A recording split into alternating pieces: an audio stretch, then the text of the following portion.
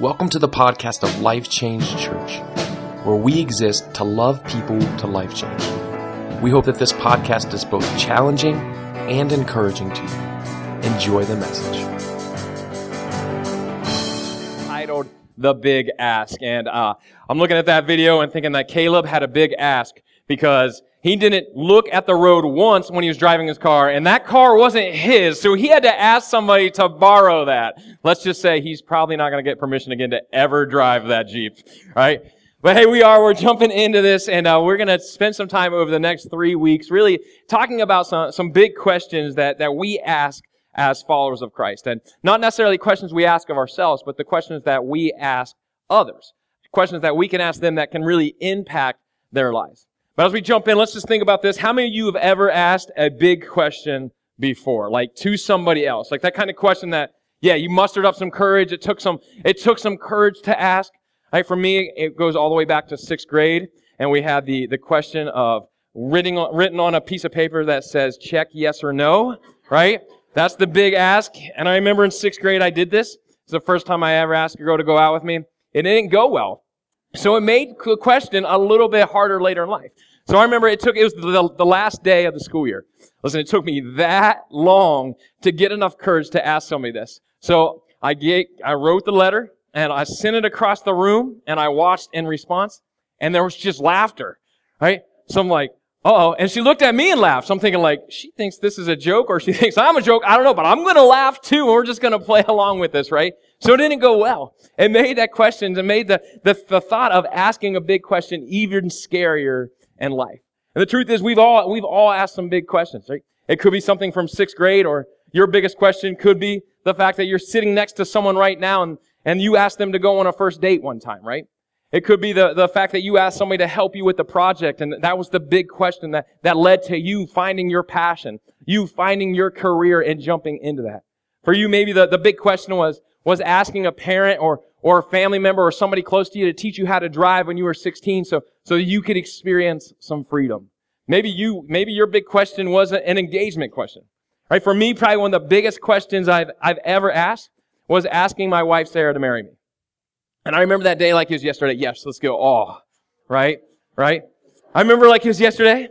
And I did a little bit of the old school game, so I actually asked her parents before I asked her. And I have no clue why they said yes, because this was back in like 2007. This was during the recession and the crash of the market at this time. And I actually did not have a job when I asked her parents if she would marry me. And she did not have a job as well. So why they said yes, they're probably like, dude, just get her out of the house. We can figure it out. They can go somewhere, right? But I asked them, and then it came to the asking Sarah the big question. And for me, I was nervous about this. I was thinking she was going to say yes, but we dated for just like 6 months before we were engaged, right? We were like 26 years old or whatever. At that time, you just kind of knew when you know. So I'm like, dude, why delay this? Let's just do it. So 6 months later, I'm like, I'm going to ask her. Let's just hope she says yes. At this time, though, again, we're in the Great Recession. I had no job. She had no job. And I had a duplex that I owned. And during this time, my renters, which was actually the only income coming in was my renters, they decided to move out. So I'm like, here I am, use some of my savings to pay for the engagement ring. And then my renters move out. And I figured, what could I do with the rest of my savings since I don't have any money coming in? I'll turn it back into a single unit and I'll renovate this place, right? So Sarah was doing that with me. And we were working day in, day out. She would come over and then she would go home. And one night after she went home, I'm like, you know what? Tomorrow's the day. What I'm going to do is I'm going to stay up a little bit later and I'm going to paint on this wall, because we're going to paint this wall a little bit later, but I'm going to paint on this wall with giant letters, Sarah Beth, will you marry me? Right? Super sweet. I had a great plan. I'm like, I'm going to be the greatest husband. I'm going to be the greatest fiance. I am the greatest boyfriend right now. It's going to be amazing. So she went home. I wrote on the wall, stepped back, looked at it like all proud, like thinking like, dude, I am awesome. I got this. This is going to be great. She's totally going to say yes. How would she say no to this? Look back at it. Turns out I spelled her name wrong.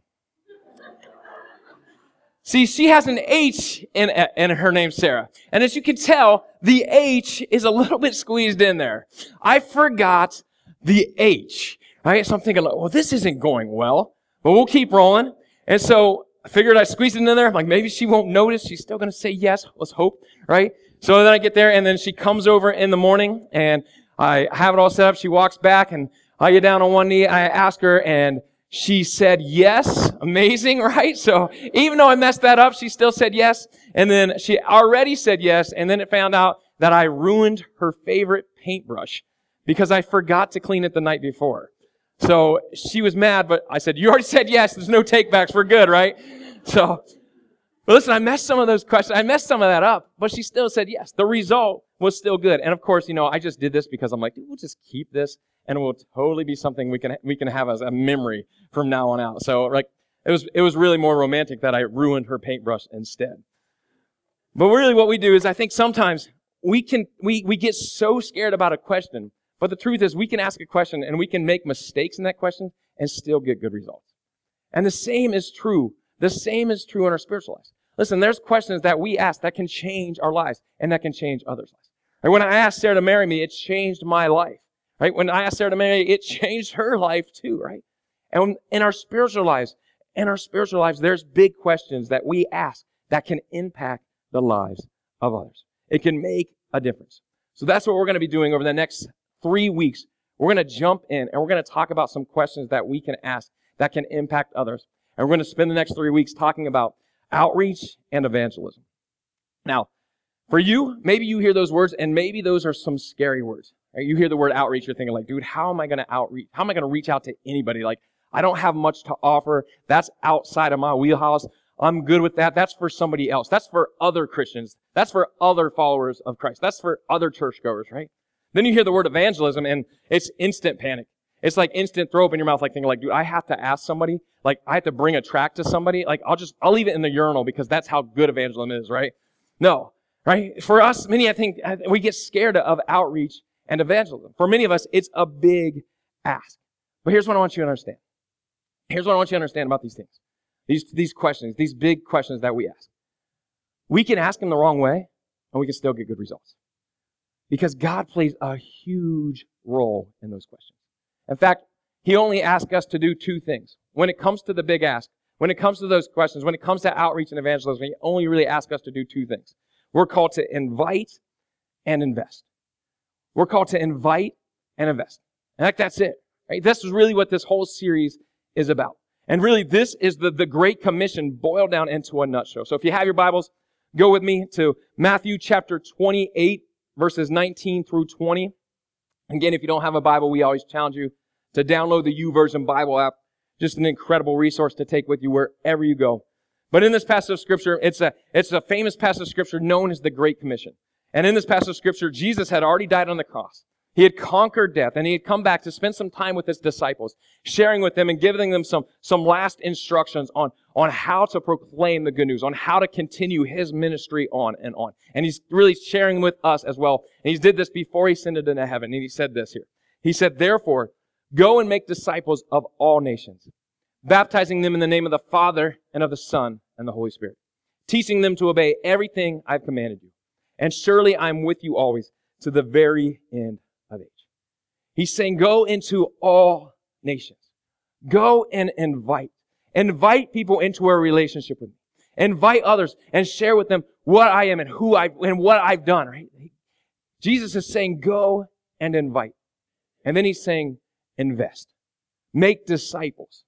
Listen, when we make a disciple, what we're doing is we're spending time with them. It's a true investment. It's doing life with them. It's walking through situations and guiding others back to truth, just like somebody has probably done with us at some point. He's saying, go and invite and invest. And listen, it's what we're all called to do. If we call ourselves a follower of Christ, this is our calling. It's to go invite and invest. As individuals, this is our calling. As a church, this is our calling. Listen, I often get asked the question, hey, what's next for Life Church? Where are we going next? Like, is it another service? Is it going to be a building project we're going to add on? Is it going to be another campus? Is it going to be a church plant? Or we're going to launch another church? And the answer is yes. Right? The answer is yes, because we're called. We're called to go into all the nations. We're called to go and invite. We're called to go and invest and make disciples of all nations. We're called to reach one more. And listen, until the whole world's filled with followers of Christ, our job's not done. We need to continue on.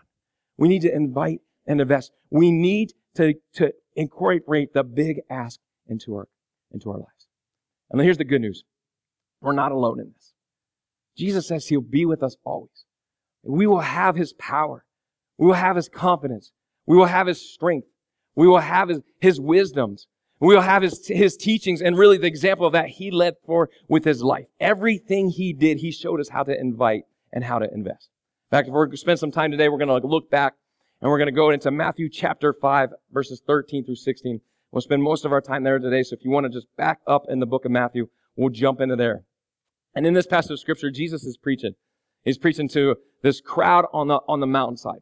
And this is really one of his most famous sermons. It's the most famous sermon that's written down. It's really the biggest section of teaching that Jesus has altogether in the Bible. And again, it's called the Sermon on the Mount. And it starts with the Beatitudes, where Jesus lays some foundations of how we need to act, how we need to have the attitude. And then right after this, it jumps in and says this.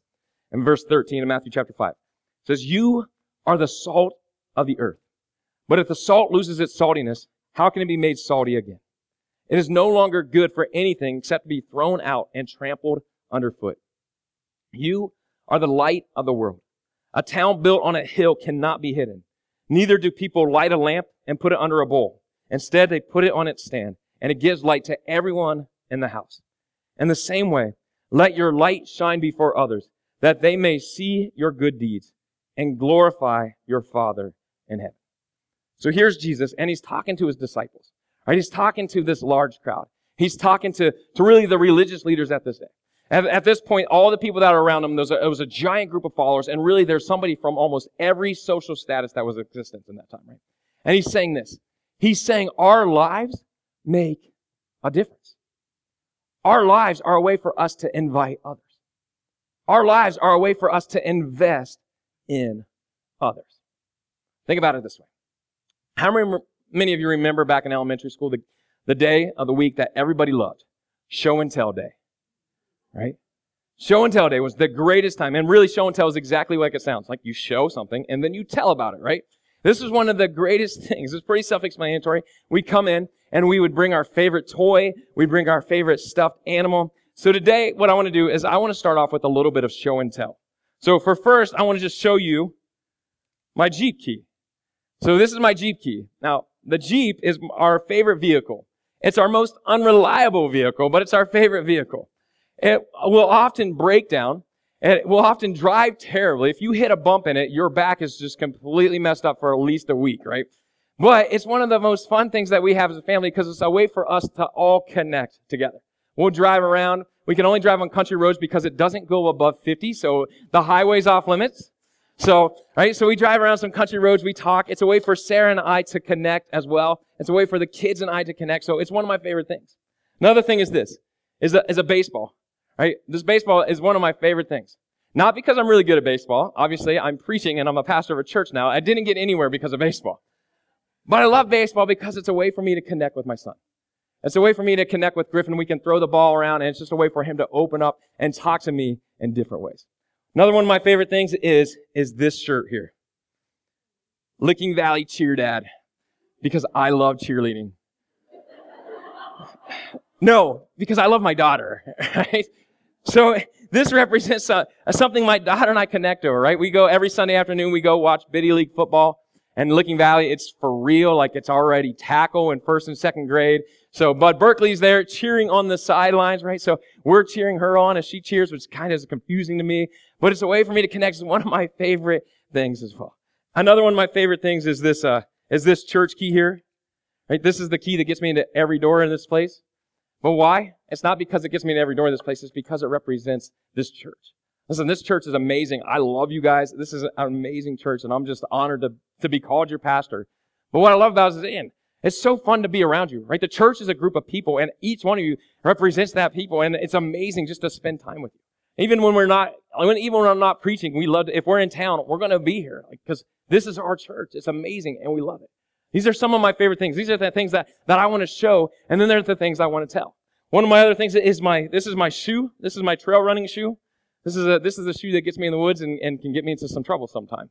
This is the shoe that I wear to run, but this is the shoe that I wear to mountain bike. So this to me represents shoulder injuries and all sorts of fun. But these are some of my favorite things. And this is what it is. This is what evangelism and outreach is. It's showing some of our favorite things and telling about them. Right? It's showing some things that impact our life. It's showing that Jesus has impacted our life and then telling about it as well. Right? That's what it is. That's what inviting and investing is all about. It's show and tell. Right? It's show and tell. And here's why. Because your witness to others hinges on what others witness in you. It's more than just words. It's more than what we just talk about. But we have to show it as well. We have to show it with our lives. Because tell and tell doesn't work, right? It's show and tell. We have to show the love of Christ in our lives. How we treat people makes a difference. How we treat people and how we share the love of Christ is a part of our witness. It's a part of us inviting others. It's a part of us investing others.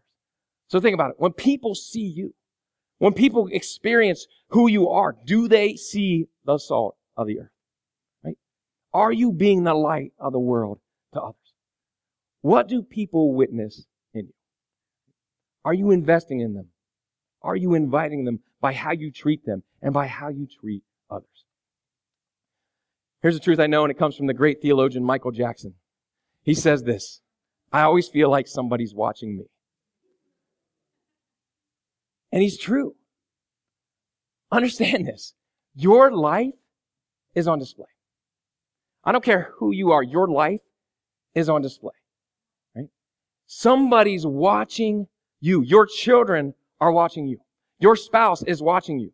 Right? Your parents are watching you. Your siblings are watching you. They're watching you. They're looking at how you treat others. They're watching how you show the love of Christ. If you call yourself a Christian, if you call yourself a follower of Christ, they're watching. They want to see what that looks like. And the only way they can truly see is through you. Are you being a good example of it? Right? Your neighbors are watching you. Your friends are watching you. Your coworkers are watching you. And understand this. The proximity of your life to those around you is no accident. It's no accident. God placed you there on purpose. God placed those people around you there. He placed them around you as well on purpose. Because you may be the only Jesus they ever experienced. You may be the only Jesus they ever witnessed, right? He placed you there to be the salt of the earth, to be the light of the world, to invest, to invite, and to witness, right? To show and tell. Your witness to others hinges on what others witness in you. This is such a powerful statement. But the problem with this is that it's such a powerful statement. Because the truth is, if we're honest with ourselves, there's some things that others witness in us that just isn't good. Let's be honest. There's some things that come out of me sometimes that I don't want other people to see, that I don't want other people to witness. Right? There's some times that I'm a bit moody. I know you could never imagine it, but there's some times that I get angry, that I get upset easily, right? There's some times that I'm short with people. There's some times where I get just a little bit angry, right? I'm still a work in progress. Listen, there's sometimes some people have asked, hey, why don't we have Life Change bumper stickers? I'll tell you why. It's because of my driving, right?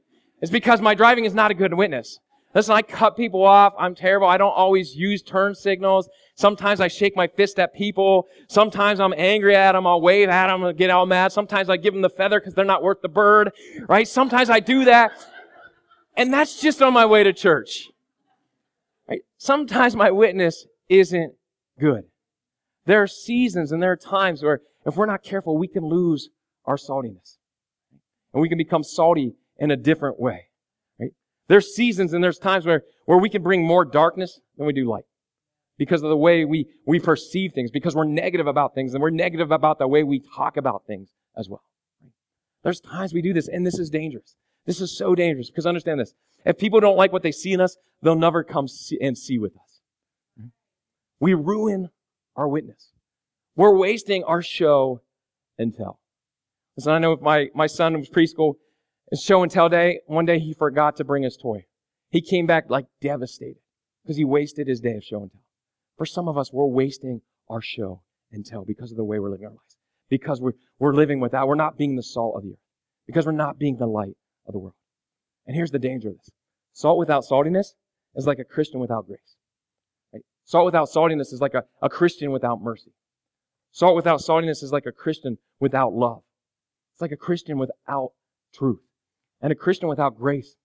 A Christian without mercy. A Christian without love. A Christian without truth looks nothing like Jesus.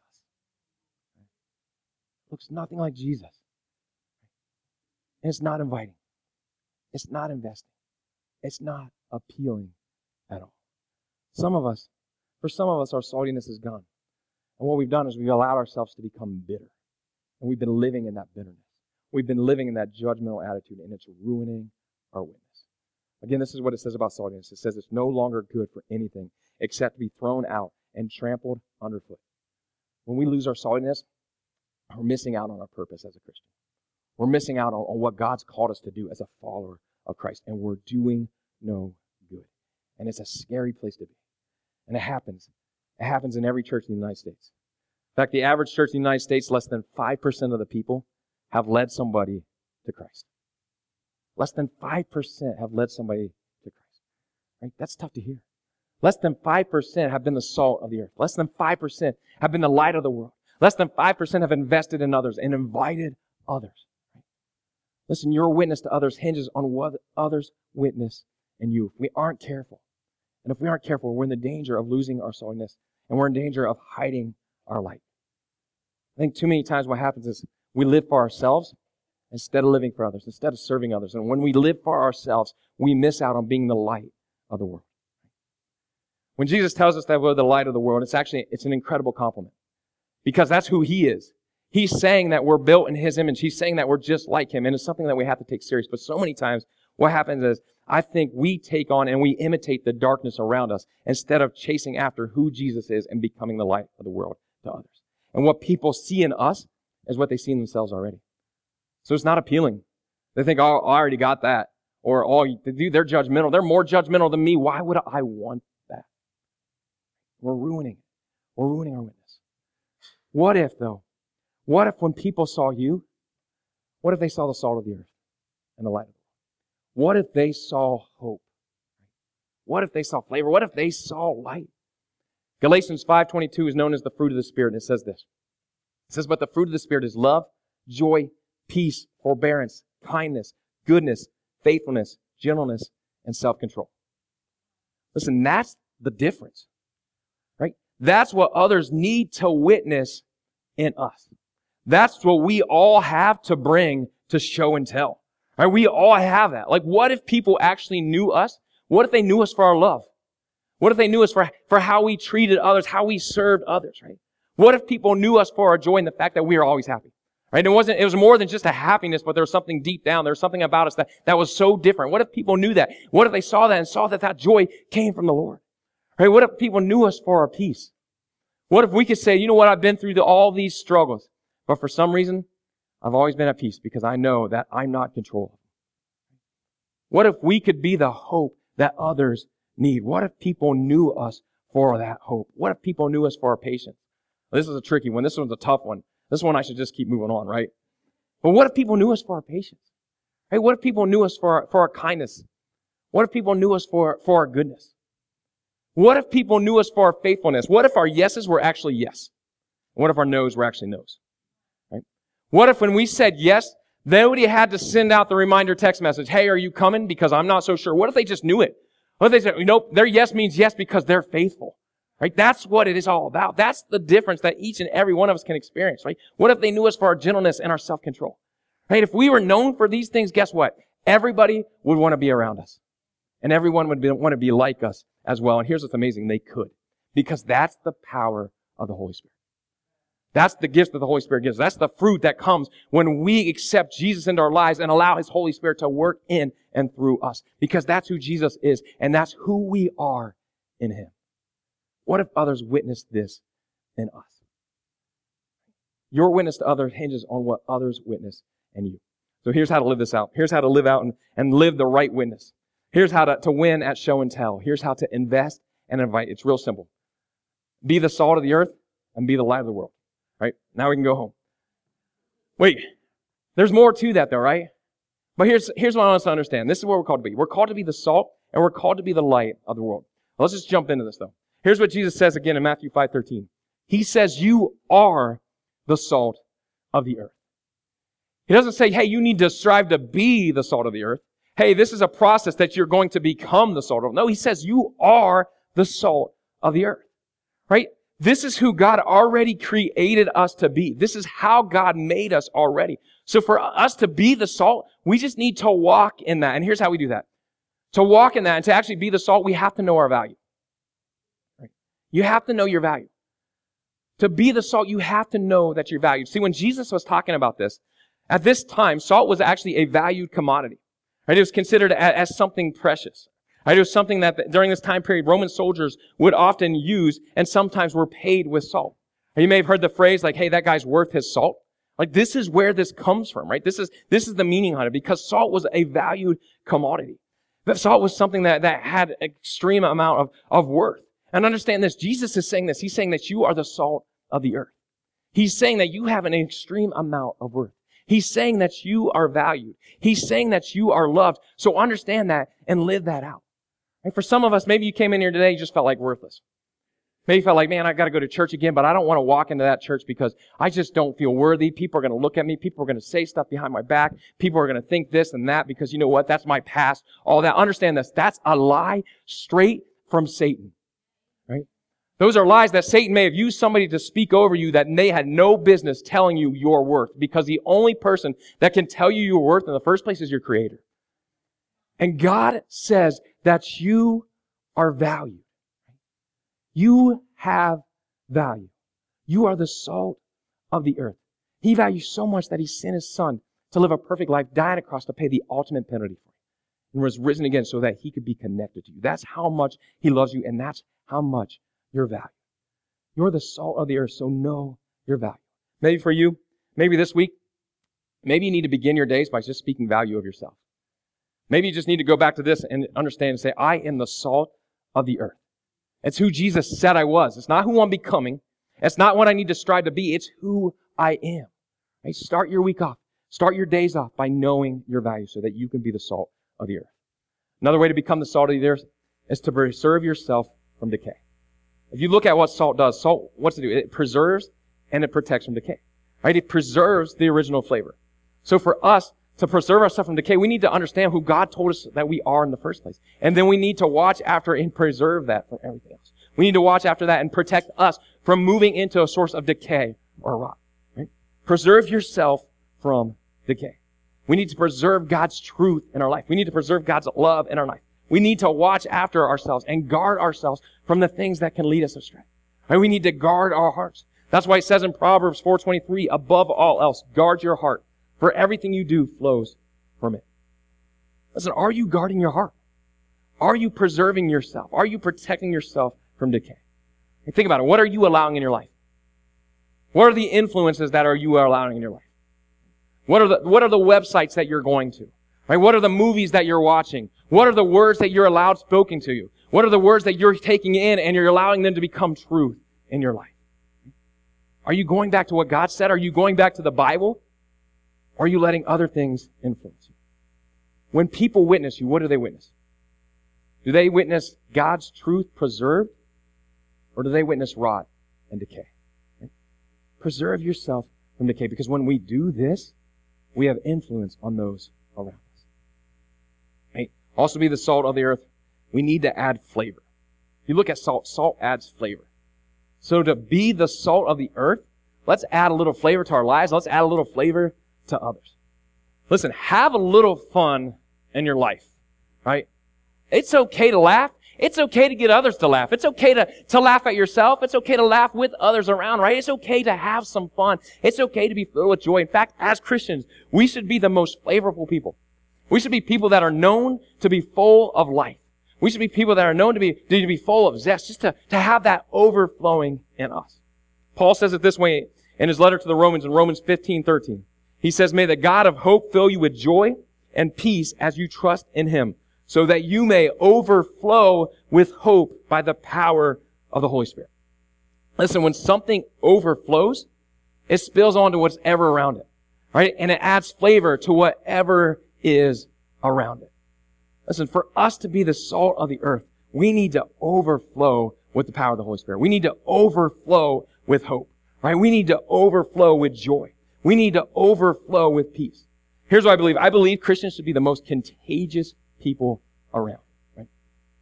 We should just almost just rub off and ooze onto other people, and they should be like us. They should want to be like us. We should overflow so much that people around us just can't help but to have joy as well.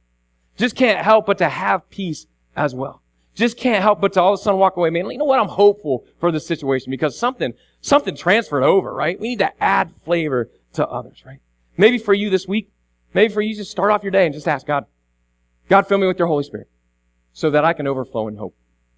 God, I want to start this day off, but I want to start off with you just filling me up so that I can overflow in peace, so that I can overflow in joy. I want to challenge you. Say that prayer and then receive it by the power of the Holy Spirit. Right? Be the salt of the earth, and then be the light of the world. Again, Matthew 5:14 says, you are the light of the world. Much like the salt is not saying that we strive to be the light. He's already saying that's who we are. Right? He's already saying that's a part of how we created you to be. And again, this is such an incredible compliment because this is who Jesus was. And here's what light does. Light illuminates and directs, and it destroys darkness. Listen, you are the light of the world, and you should illuminate and direct every room you walk into, and you should destroy the darkness there. So be the light of the world. Here's how we do it. To be the light of the world actually means we have to go public at some point.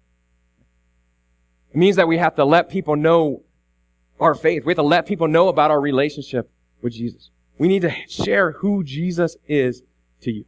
We need to share what God's love means to us, right? We need to share our experience. Listen, nobody can ever argue with your experience.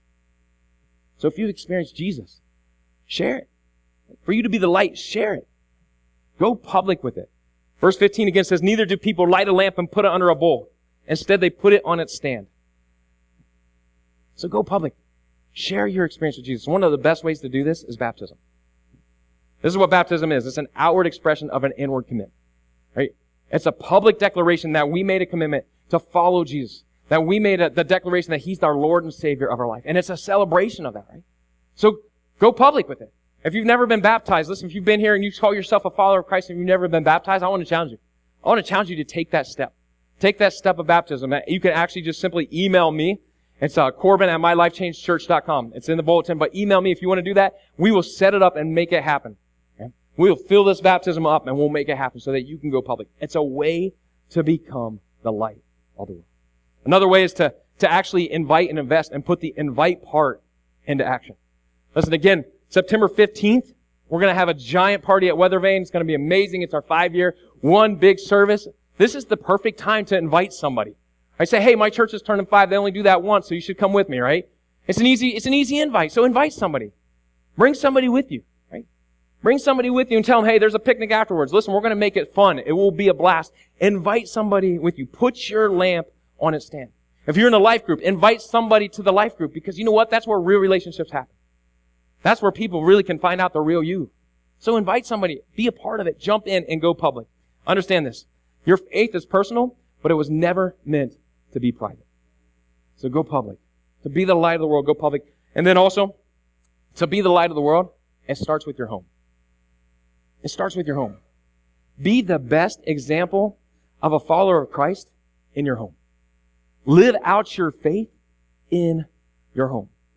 Listen, your witness at home should be the greatest place of your witness.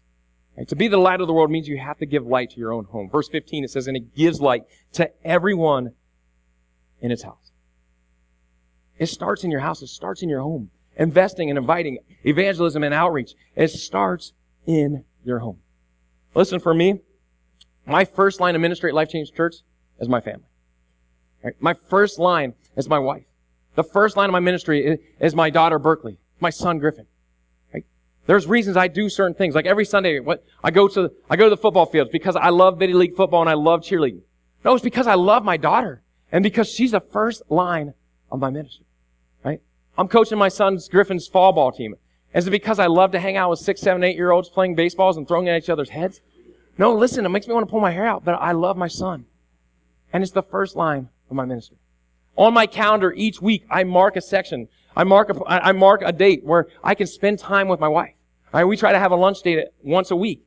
It has to get on my calendar. Why? Because it's my first line of ministry. Jesus has called us all to be the light of the world, but it starts with our house. It starts with our home. So listen, maybe for you, maybe your witness needs to improve at your home. Maybe you need to treat your husband better. Maybe you need to show them more grace, show them more mercy, show them more love. Maybe you need to treat your wife better, husbands. Maybe you need to show them more grace, more love, and mercy. Maybe you need to show a little more truth and mercy to your kids as well. Right? Listen, it starts in your home. I want to challenge you. Watch how you act. Watch how you react as well. Be the light of your home. And to be the light of the world, you also have to give the glory back to God. Right? Give God the credit. Listen, when it comes to evangelism, when it comes to outreach, when it comes to investing and inviting, there's no scoreboard. Right? There's no personal scoreboard. There's no tally. Man, I've led this many people to Jesus. I've had this many people come to church with me because I'm awesome. No, if you're doing that, trust me, you're doing it wrong. The credit has to go back to God. The glory has to be given back to God. Again, verse 16, it says, in the same way, let your light shine before others, that they may see your good deeds. So yes, you're doing good deeds, and people are going to see them, right? Again, we should be contagious. People should see them. But it goes on and says, people may see your good deeds and glorify your Father in heaven. I want people to see your good deeds, but it's not to get a pat on the back and say, man, you're such a good Christian. I wish I could be like you someday. No, it's to say, man, God's awesome. I want to follow Him. Right? I want a relationship with Him. When we do it for God, it opens up doors. Good deeds done to glorify God create goodwill, which opens the door for the good news. So I want to challenge you. Be the salt and be the light of the world. Because your witness to others hinges on what others witness in you.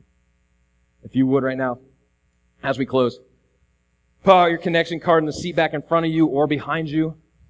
And what we want to do is we just want to give you an opportunity to respond. Maybe you're here today, and maybe for you, maybe you've never responded to that big question.